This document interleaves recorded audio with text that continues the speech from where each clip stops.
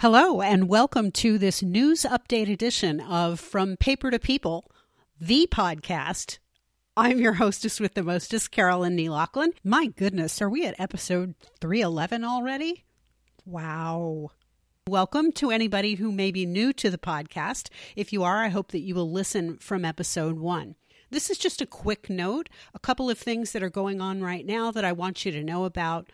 The first is somehow, for some reason that I'm not quite clear on, a bunch of Twitter bots decided to attack my Twitter account. And as a result, I am temporarily suspended. So if you follow @AncestorsAlive on Twitter, you'll see that it says that the account is temporarily suspended. You can still access the content, but I can't publish anything new to the account.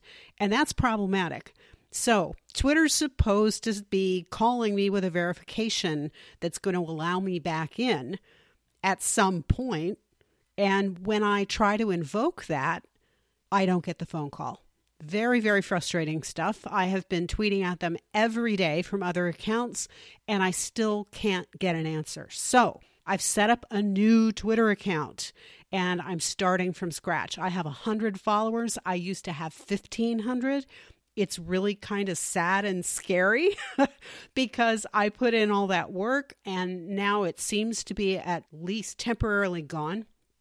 So if you want to follow me, still follow Ancestors Alive because that account may well become unlocked sometime within the next year or so if Twitter ever bothers to get back to me. In the meantime, I am now at FPPP Podcast. And that is how you can find me on Twitter right now. I'm slowly rebuilding. I'm doing everything that I can to get the word out. That's why I wanted you to know. That's number one. Number two, I have figured out what my project is for 2021.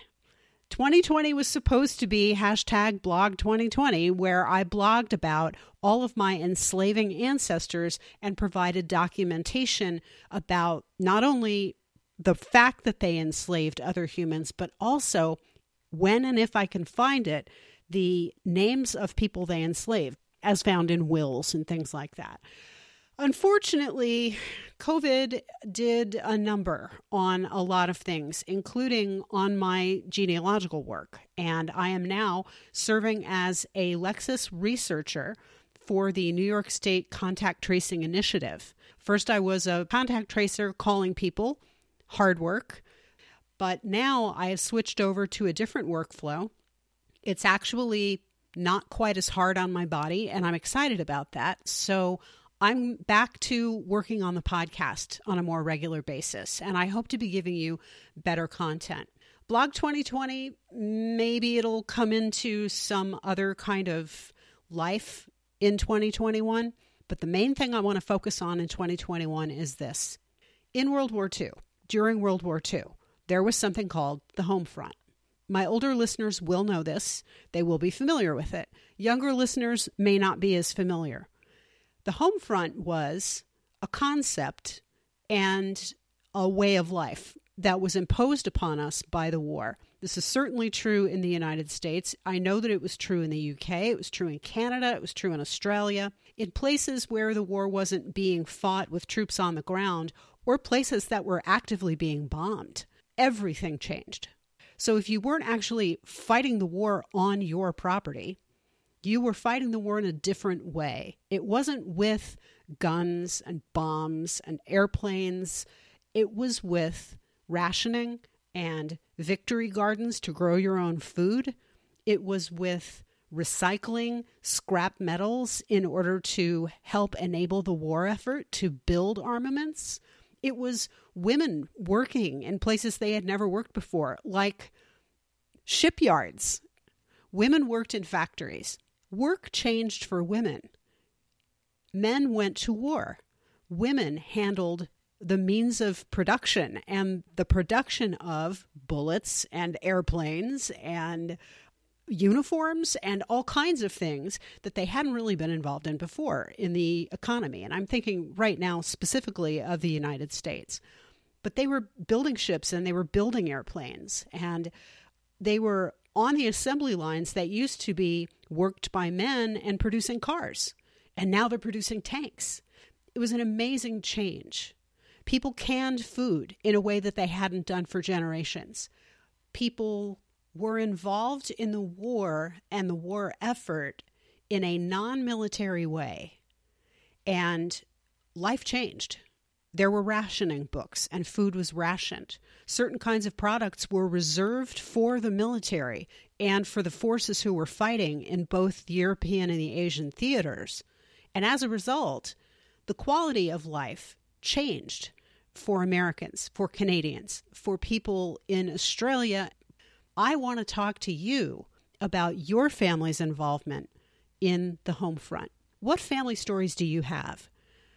What kinds of changes occurred in the way that your family ate because of rationing, because of victory gardens, because of deprivation of certain kinds of products not being available?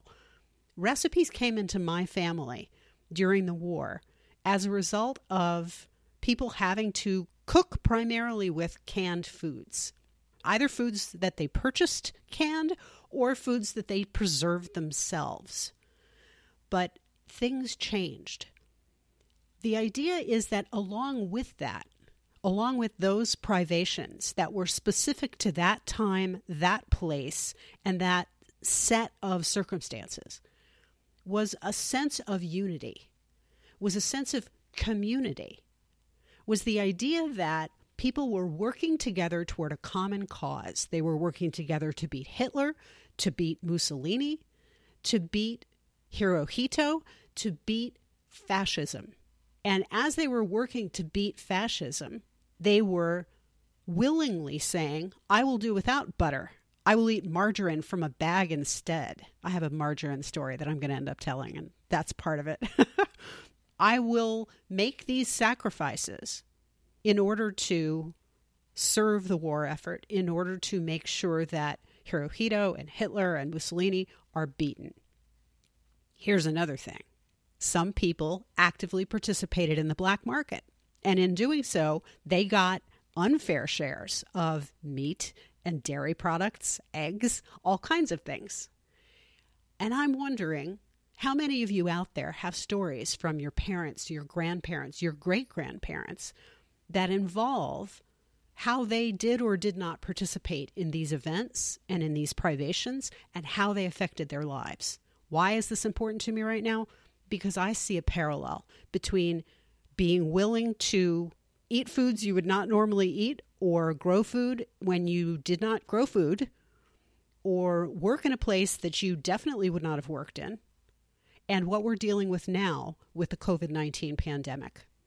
Right now, we have to wear masks. Right now, we have to social distance. Right now, we have to sacrifice being with our friends and relatives, because to do so is to endanger public health. I say this as a contact tracer. I say this as a researcher for the New York State Initiative. It is not a political statement. It is a statement of fact. We have to do these things. And I don't understand fundamentally why it is that anybody would see it any other way, because it's science and it's medicine and it's reality. Over 300,000 people have now died in the United States as a direct result of COVID-19.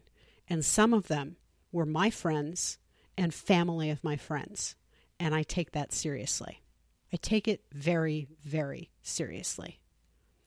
I want to understand how it is that the time when people pulled together and that is storied, the time that is called the era of the greatest generation, parallels with what it is that we are trying to do now. What did they have to fight against in terms of the black market that we are fighting against in terms of people who are anti-vaxxers and people who are COVID deniers and people who are anti-mask? The simplest thing in the world, wearing a piece of cloth over your face. I want to have these discussions, and I want to have them throughout the year. And I want us together as an international family to consider these ideas and to think about what it is that we can learn from how our ancestors handled the war. How did they handle the home front? How did they handle the fact that they couldn't see their loved ones for long periods of time because some of them were serving in the military and they weren't necessarily receiving a whole lot of information about where those people were or how they were doing? Very scary stuff, a very frightening time.